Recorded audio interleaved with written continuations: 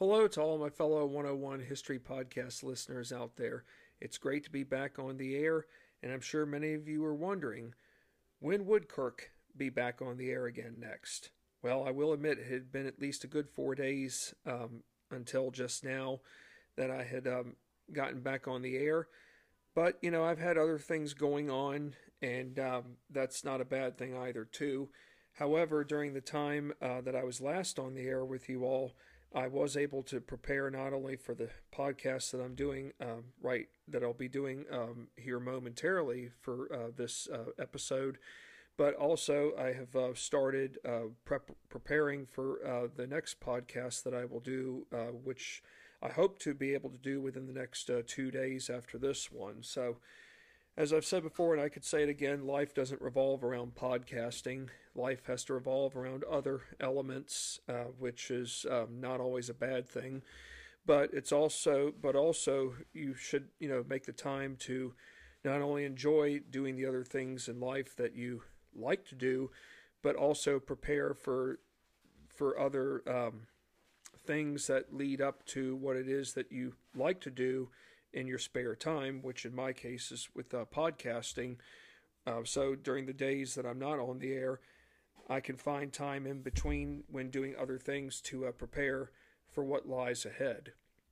It's all about strategizing, all about strategically, what I call strategic preparation and organization, which go very well hand in hand. So when I was on the air last time with you all, we talked about how the United States military struck back by both land and by sea.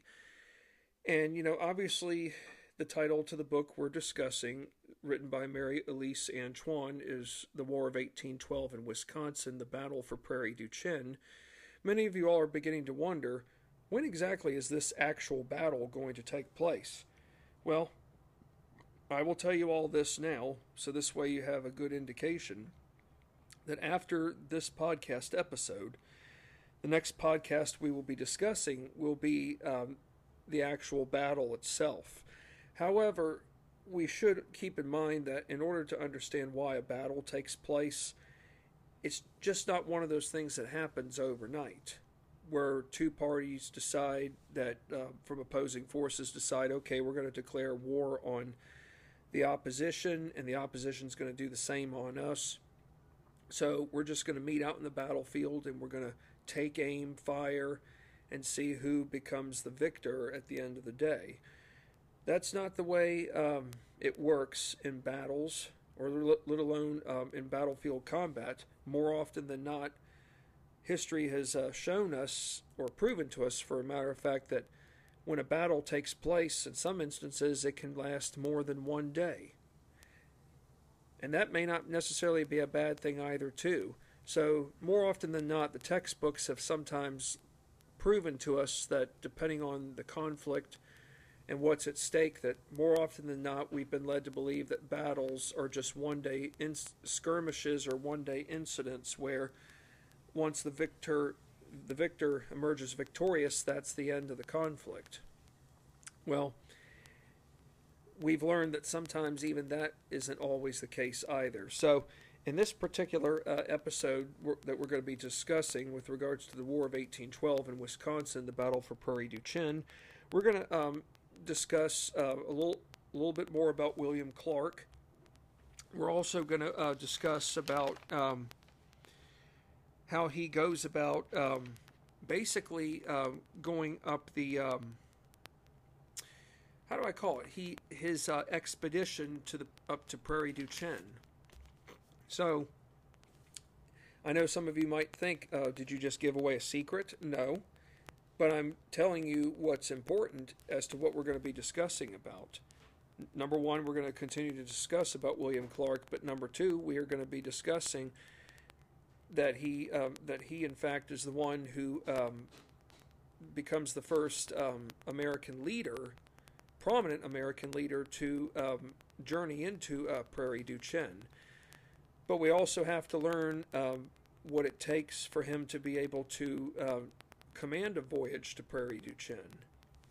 So, let's start off with our lead-off question. And it's going to be about someone else here first, whom has ties with William Clark, but he is someone whom has been forgotten. Who was Ninian Edwards? Does anybody want to take a guess at whom exactly is Ninian Edwards? I'll give you a couple of choices. Is he a governor? That is he a governor of territory in what we call the Northwest Territory? Is he a military officer? Or is he someone who works in Washington, D.C. under James Madison's cabinet? Or I should say under President James Madison's cabinet.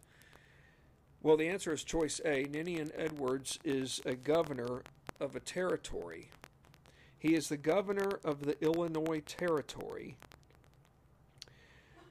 but he was also one of many American government officials whom feared that Robert Dixon, the well-to-do British Indian trader agent, Ninian Edwards, along with many other American government officials, feared that Robert Dixon had the power to unite Indian tribes by means of using Prairie du Chien as an outlet for attacking American settlements in both Illinois and in Missouri.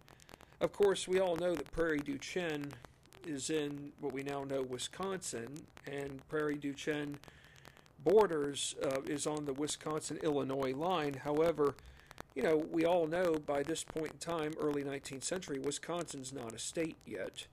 The only state that has been carved out of the Northwest Territory that is an actual state in the Union is Ohio.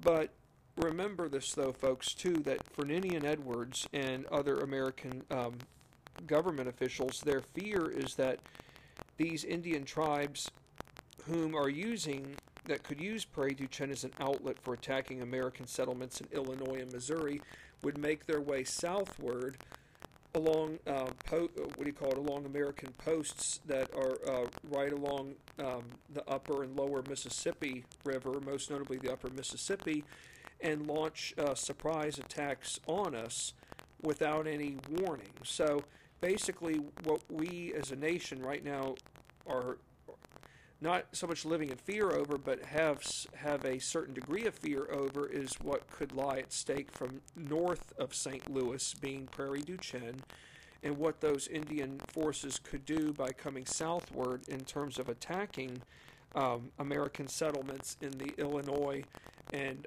most notably the Illinois Territory, but what we now know is present-day St. Louis, Missouri. There is a place in Illinois not far from St. Louis, Missouri. It's called Edwardsville, Illinois, and it just so happens to be named after the Illinois territorial governor, being none other than Mr. Ninian Edwards. So anytime you hear of Edwardsville, Illinois, think of Ninian Edwards. And Edwardsville, Illinois is right on the Illinois-Missouri line, close to St. Louis. Ninian Edwards, his concerns stemmed largely in part due to early American defeats from the previous year, around right after war had been officially declared against England. Those American defeats were at Mackinac Island, to the surrender of Detroit, and the abandonment of Fort Dearborn. So yes, Ninian Edwards, he's got every reason to be worried, because he doesn't know what could lie at stake for the people of the Illinois Territory. What new appointment post did William Clark receive on June the 16th, 1813? Does he get a cabinet post in President James Madison's administration? Or does he become a territorial governor himself? He becomes a territorial governor. He becomes the Missouri Territory governor. But he also retains the position of Indian Affairs agent west of the Mississippi. Okay? Well, when I think of cities that are west of the Mississippi, how about St. Louis? How about St. Louis, Missouri? How about Chicago, Illinois? Just to name a few cities that we know of today that lie west of the Mississippi River. but at the same time, the Mississippi River does flow into Iowa. It makes its way into Iowa and into a portion of Missouri. But when we think of places like St. Louis, Missouri, we tend to think of those cities as being, that city is one being west of the Mississippi. So as for William Clark, he is the Indian Affairs agent for west of the Mississippi. So it's fair to say that for William Clark, his duties are not dull or boring whatsoever. He is the right person for the job, though, I can tell you that much. He now has control over all Indian affairs, including direct command of the territorial militia. The militia folks, I learned this the last time I was in Williamsburg, probably about 3 weekends ago. Matter of fact, my wife and I are hoping to get back there again here soon, but we learned that someone had told us from the magazine house, which is where the militia would go when it was called upon for service or for training purposes, that militia, as we know it, was still around up until about the time the United States Civil War broke out. And of course, as we know, the militia was seen as the equivalent of a modern-day National Guard by today's standards. But let's keep in mind that even in the early start of the 19th century, we still have what are called militias. But then again, President James Madison has been putting all of his eggs in one basket with the hopes that the militia will be the ones that can defeat the British.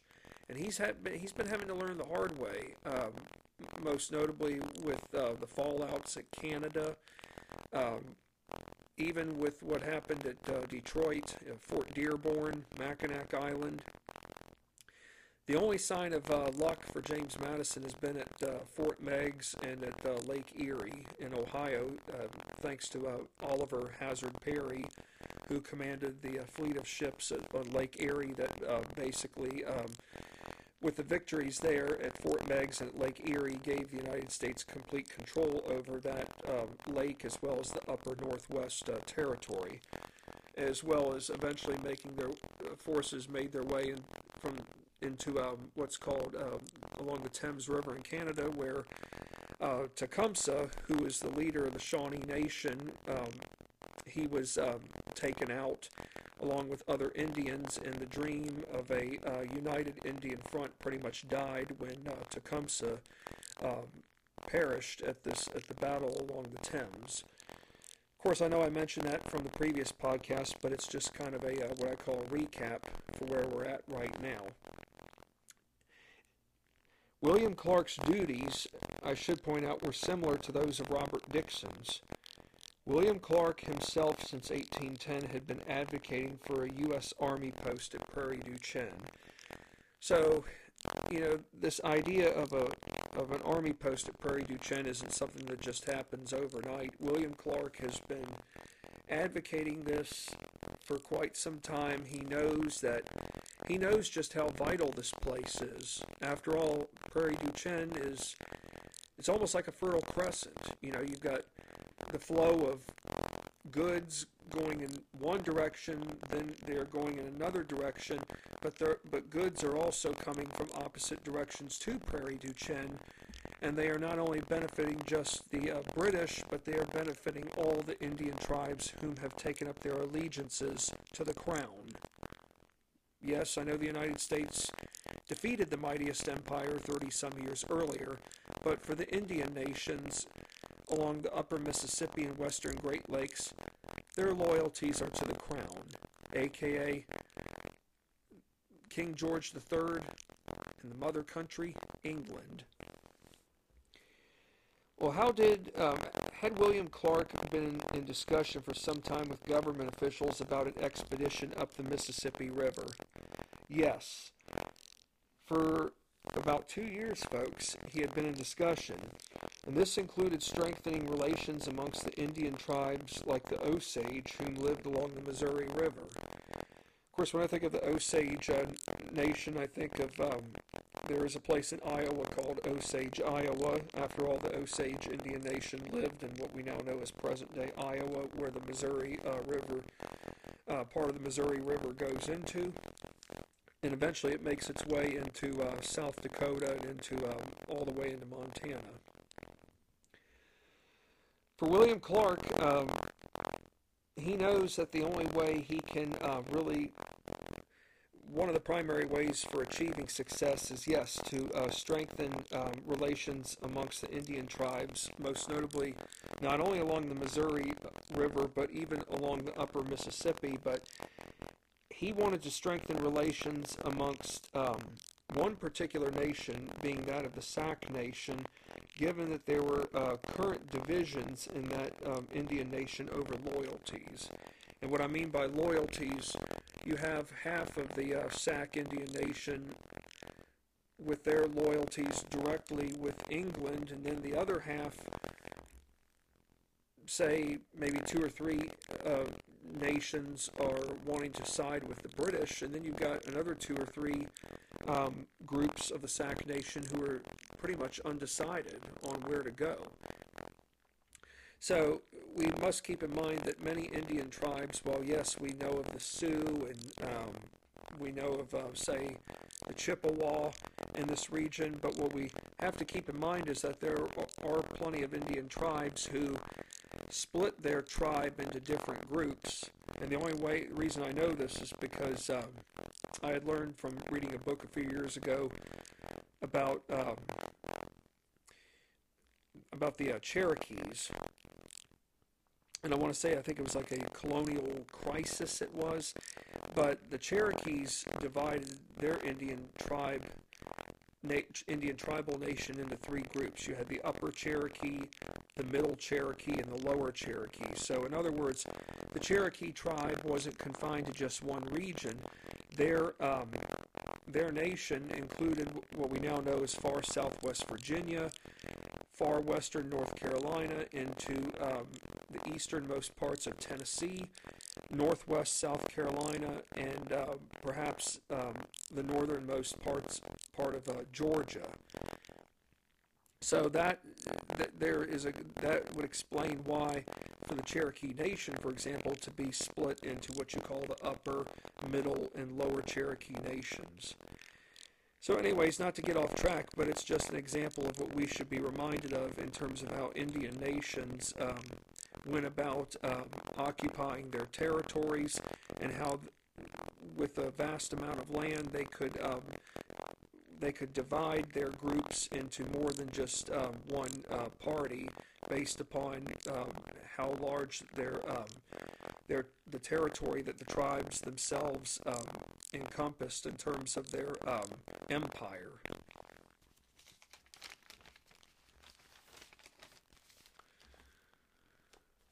Before the War of 1812 broke out, how many military posts did the United States have in the upper Northwest Territory? Anybody want to take a guess? I'll give you some choices. How about, we'll give you 3 choices. Choice 1 was at 4.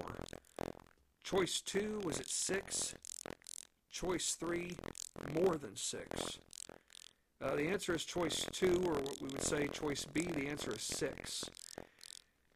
One of them I'm going to mention here that I thought was of significant importance was a fort called Fort Madison that was located on the west side of the Mississippi River.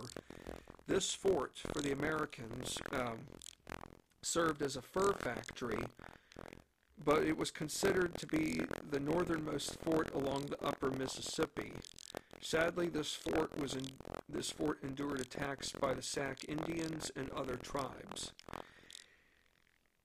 pretty much to the point where this fort was no longer functioning. So, is it fair to say that, okay, you've lost a vital fort because of Indian attacks on it? Is it fair to say that you need a new fort to not only thwart off Indian attacks, but a new fort that could be designed for defense preparations, but also for the necessary storing of essential provisions? Yes. So we're going to find out here who all is involved in the ideas of constructing a new fort. Now, here's another person who many of us probably don't know anything about, and that's okay, but I'll mention his name here. His name is Benjamin Howard. He was the Missouri Territory governor prior to William Clark.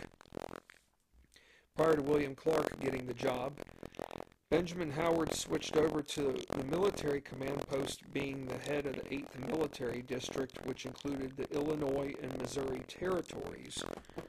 September of 1813 being the same month and year when Oliver Perry and his naval fleet defeated the British ships at Lake Erie. It was at the same month and year, September 1813, where General Howard led an expedition with 1,300 troops comprised of Missouri and Illinois militias up the Illinois River into present-day Peoria, Illinois. So we have to keep in mind that this conflict, War of 1812, it's happening in different locations around the United States. As I had mentioned from a much earlier podcast, more than likely when I did the intro for this book discussion. But we should keep in mind that while, yes, a battle is taking place, or a battle is soon to take place, that there is other activity going on in another part of the United States that pertains to this conflict. And it doesn't necessarily have to involve an actual battle.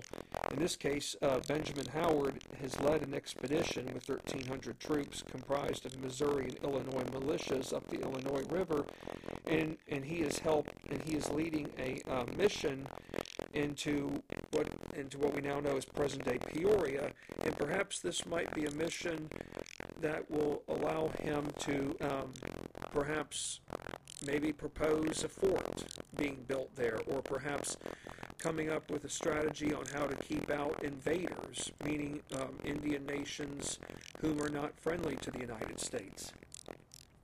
Anybody know where Peoria is located? Is it anywhere near Chicago, or is it south of Chicago?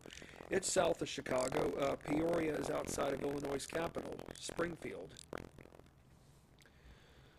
Whom did William Clark go to for planning out the mission behind securing Prairie du Chien?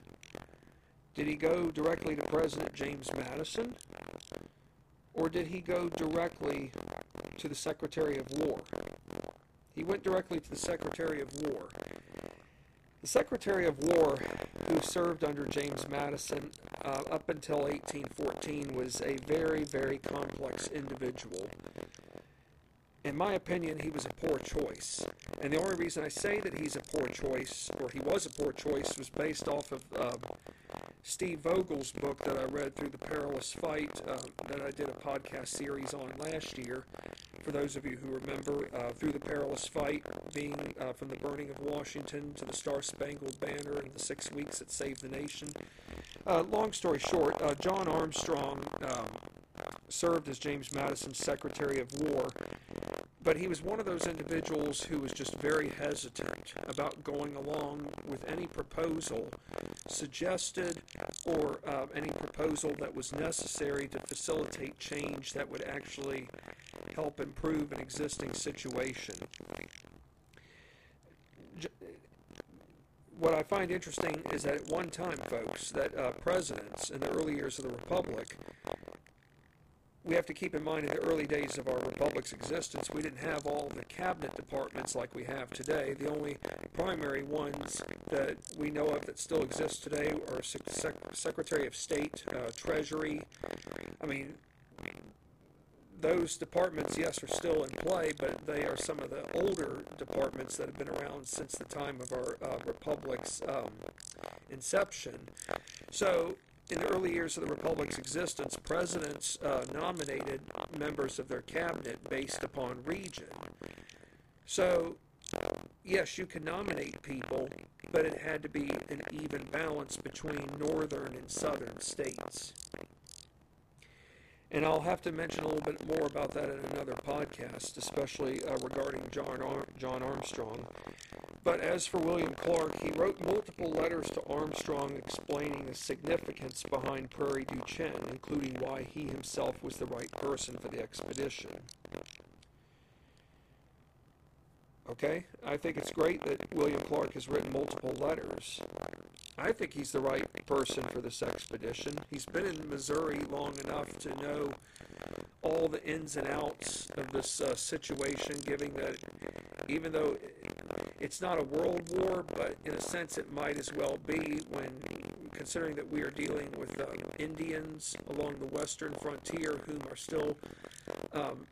still aligned to a country whom we had defeated 30 years earlier, whom is still wreaking havoc on our ships on the seas, impressing our men against their own will to fight alongside the British, being the British Navy. So for William Clark, it's almost like he's talking to John Armstrong, Secretary of War Armstrong, as if Armstrong is blue in the face, or rather a complete wall. So did Secretary of War John Armstrong think opposite about Prairie du Chien? Yes, he did. He didn't see the need for an expedition to take place. Yeah, this guy is really out of touch. Wouldn't you say that, folks? I would. Well, William Clark wrote letters while Armstrong failed to support his requests or proposals.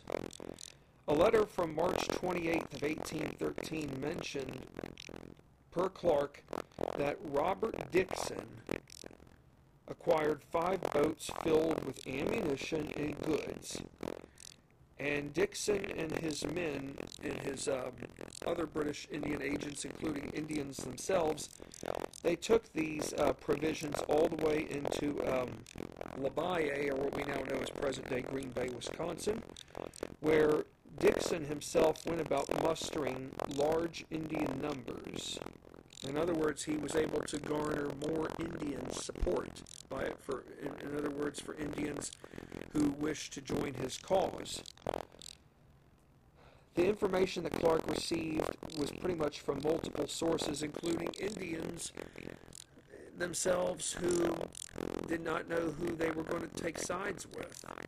So in other words, for all we know, William Clark could have obtained information from a group of Sac Indian tribes within the Sac Nation who provided Clark with this information.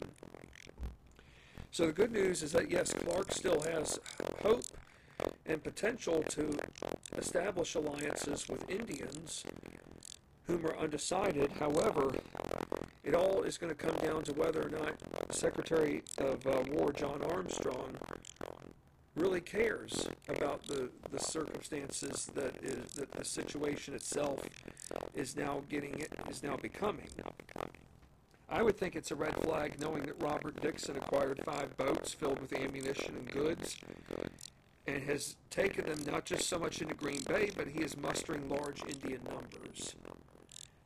Is it fair to say that perhaps our national security is a concern, not just because of the Indians, but what lies at stake along the territories, that like of the Illinois territory? After all, Governor Ninian Edwards is very concerned about what could happen in his territory if nothing is done to enhance further protective measures.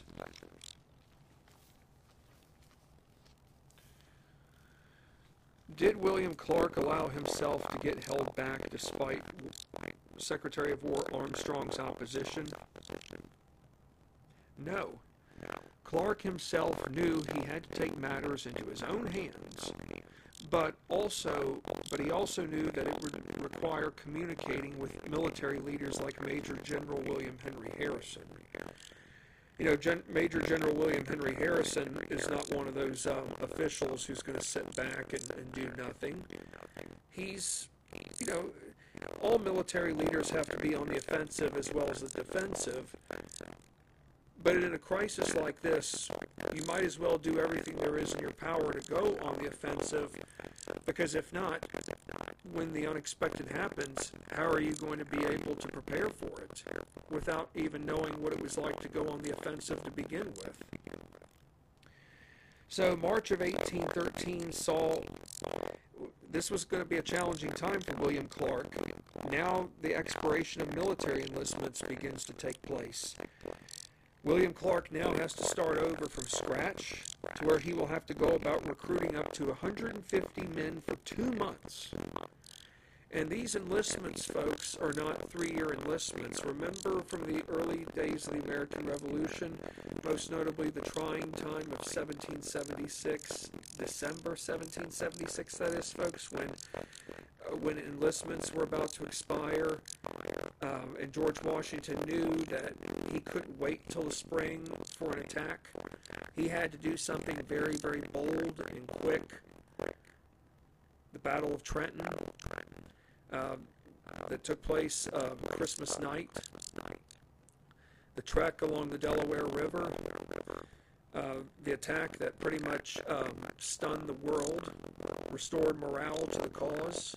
As a result of that, enlistments went back up. Morale was restored. Well, we could say that there might be I don't know if I would say the morale crisis is bad here, but the fact of the matter that enlistments are expiring, you know, pretty much I can tell you this much, folks. In the War of 1812, if you're a militiaman, your enlistment is pretty much a 60-day enlistment. So for many of these men, that's about 2 months at best right there. Okay, 2 months is up. Well, now I've got to start over from scratch. I've got to find 100 men or more at best for another 2 months. That's not to say that maybe some men would have stayed on, but the bottom line is the majority of them didn't. I don't know. Can you blame them? It's hard to know. It's hard to tell. For some of them, maybe they needed to go back to their families. But the bottom line is that William Clark is in a very, very tight uphill battle now with trying to get new recruits. But once the number of men available was met, which it was, so now we can breathe a sigh of relief here, the forces, that is, the forces that he has established, would go up and down major rivers to intercept opposing parties.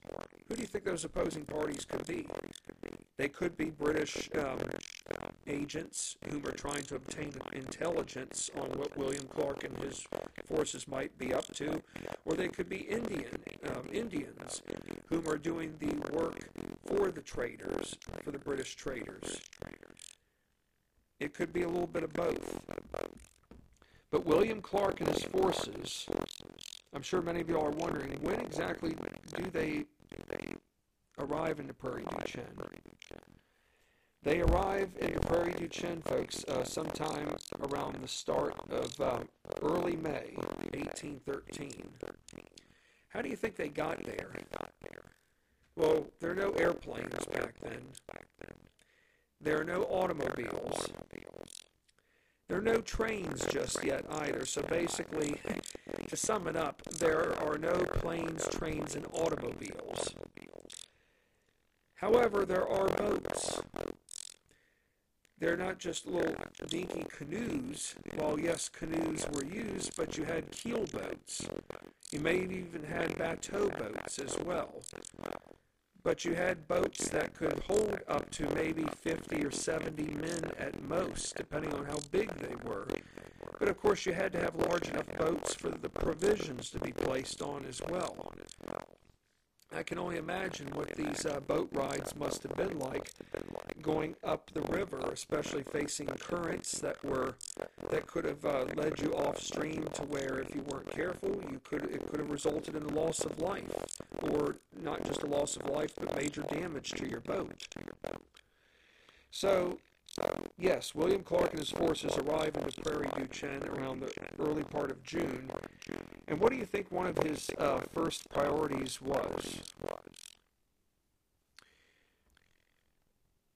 How about this one? To establish a fort along the upper Mississippi for trading and defense purposes, to securing firm ties or alliances with the Sac and the Fox tribes. And how was he going to be able to go about securing, most notably, the alliances with such Indian tribes like the Sac and the Fox? It would have been through Nicholas Boivin, whom we have mentioned many of times that he was the American agent in Prairie du Chien. But I think William Clark is very smart in realizing that one of his first priorities has to be to establish a fort along the upper Mississippi for both trading and defense purposes. Yes, maintaining alliances, or in this case developing the alliances, is important, but if you're going to survive up here, you've got to have a good solidified defense system. Something that might be the equivalent of what we know of as a modern-day Pentagon in the United States and Washington, D.C. Did William Clark and his men arrive into Prairie du Chien with any opposition? Okay, when I say opposition, could that mean Indians whom have loyalties to England? Well, believe it or not, folks, William Clark and his men arrived into the Prairie du Chien with no opposition whatsoever. Does it come as a shock? I would say yes. When I first read this book, I was kind of surprised by it. So the majority of the people, not only whom were just British sub-British people, that is, people who married into Indian families, or just British people working for the British government here in America, they didn't panic, but they left and went elsewhere so that they would not get. They didn't run the risk of getting caught. And the same for the Indian nations as well.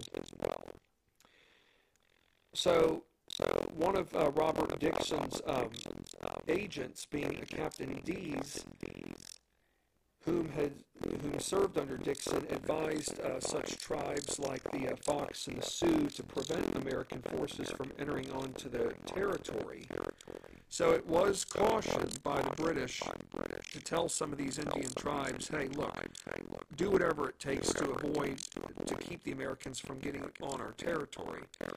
However, it turns out that the chiefs for not only these tribes, but for other tribes along the prairie, weren't interested in fighting.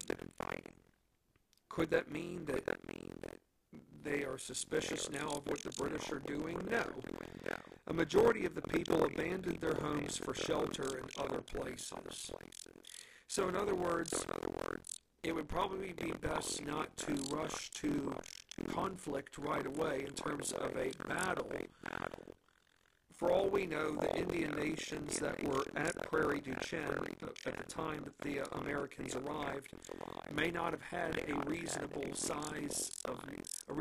number size that could have put up a fight with William Clark and his men. Because I can tell you this much, folks: William Clark has brought about 300 men with him to Prairie du Chien. 300 doesn't seem like a lot, but that's a pretty decent-sized number. This is no dinky little mission, folks. This is the real thing. William Clark had his men go into Robert Dixon's home, folks, where they seized essential documents ranging from conversations between Dixon and Captain Dease, including letters between officers within the British Indian Department, to speech documents from various Indian tribes. Breaking and entering into the enemy's property without any probable cause. Well,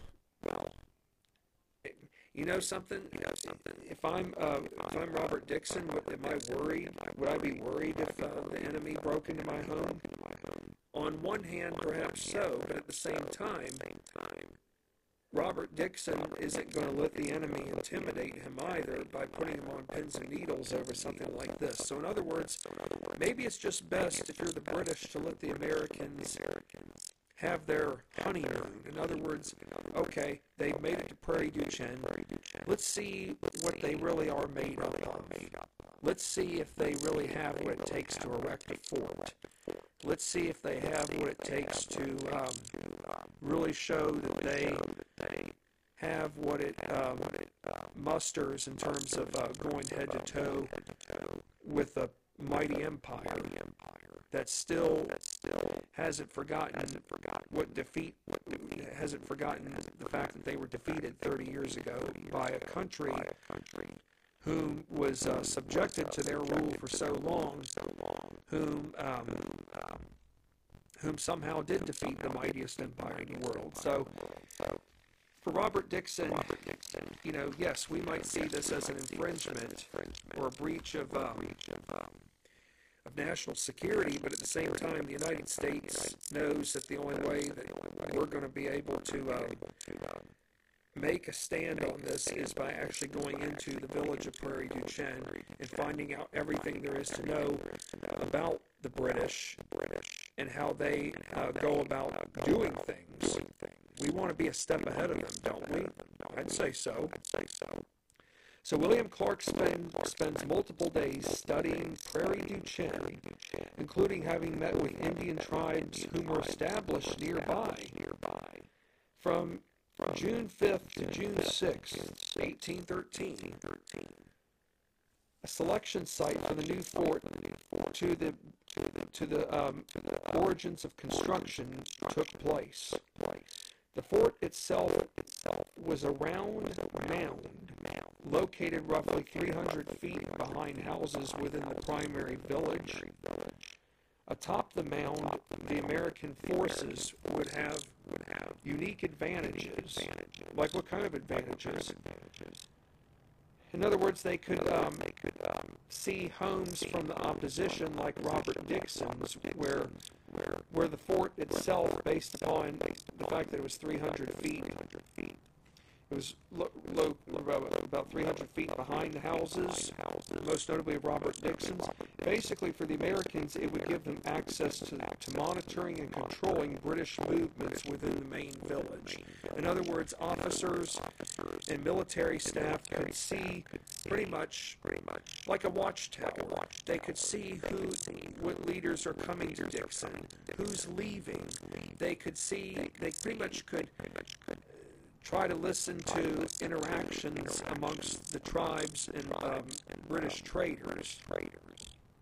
Basically, this fort is not just a fort that is the typical fort. It's a fort that, well, I mean, any fort can be seen as an institute for gathering intelligence against an enemy, or gathering intelligence against what is perceived to be a credible threat in general to a nation's national security. So look at it this way, folks. This fort that got built was really used as a purpose for not just so much for defense preparations, but as a means of gathering intelligence for how to go about trying to lure Indians away from the British into the American camp. What was the name of the new fort at Prairie du Chien? That is the new American fort. It was Fort Shelby, in honor of Isaac Shelby, who was governor of Kentucky. And there is a place in Kentucky called Shelbyville, Kentucky, named after Isaac Shelby. Did any incidents take place between U.S. troops and the Indians during William Clark's time at Prairie du Chien? Yes. Most notably between the Winnebago tribe and United States military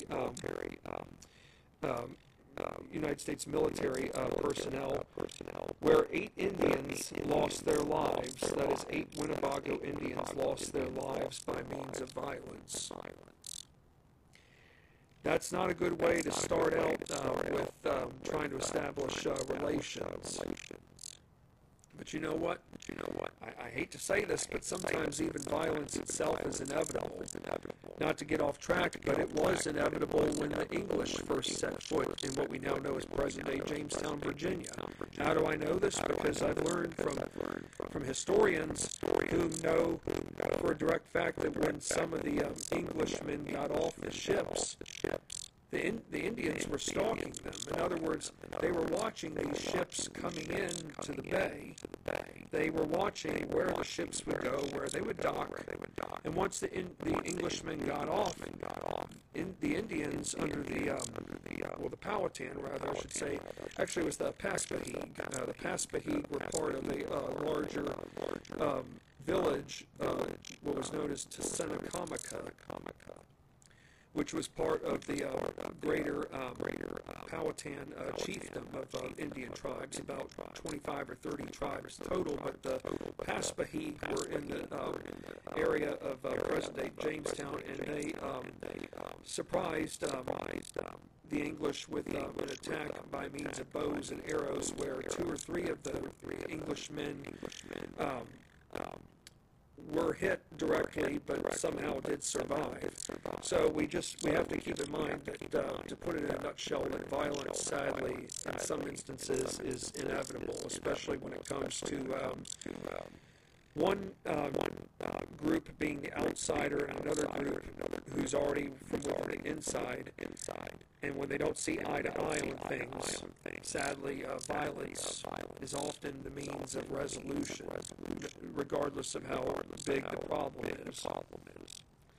But come June 7th, William Clark leaves Prairie du Chien for St. Louis, but his presence alone, folks, deter Robert Dixon's existing strongholds with Indian tribes, whom had already established their allegiances towards Britain. Do any of you all think that Clark's presence deterred Dixon? Absolutely not. Robert Dixon knows who William Clark is, but Robert Dixon isn't going to let anyone stand in his way. So, did Secretary of War John Armstrong know about William Clark's expedition to Prairie du Chien? No. William Clark wrote him letters, but he fabricated the letters. Do you think that was the right thing to do? Well, I know it's probably not right to lie, but William Clark knew all along that the national security was a huge issue here. He knew that he had to get to Prairie du Chien. He knew that he needed to fortify. He knew he had to go about erecting a fort that would serve as a defensive barrier against any Indian attack, but most notably as a means of gathering intelligence amongst Robert Dixon and other top-level British officials whom were uniting Indians left and right along the upper Mississippi and western Great Lakes. So John Armstrong doesn't know anything about what was taking place directly at Prairie du Chien, despite the letters sent to him from William Clark, which shared other frontier information, but nothing of top-secret importance. Hey, you can't blame William Clark. After all, he did achieve a fair number of things on this journey. He may not have hit all the home runs, but he hit enough doubles and triples, I guess we could say, to where he has made it known that the United States isn't going to be intimidated, not only by Indians along the frontier, but most notably the British, who are still retaining their presence in the United States. And they know that we are still struggling in terms of the means of trying to keep them out of the territory once and for all. Well, we've covered a lot of ground in this podcast episode, and when I'm on the air again next with you all, we're going to discuss the battle for Prairie du Chien. But I will tell you all this too. Even after we discuss the battle for Prairie du Chien, I think it's fair to say that we're going to learn some other things that might come as a surprise. After all, we should keep in mind that battles, as I said early on, that not all battles were one-day skirmishes. Matter of fact, some of our most prominent battles throughout history, regardless of whether they were in the United States or elsewhere around the world, lasted more than one day. On the one hand, that actually kind of makes learning about that history a little bit more unique, to say the least. Well, thank you again, as always, for listening, and I look forward to being back on the air again soon with all of you.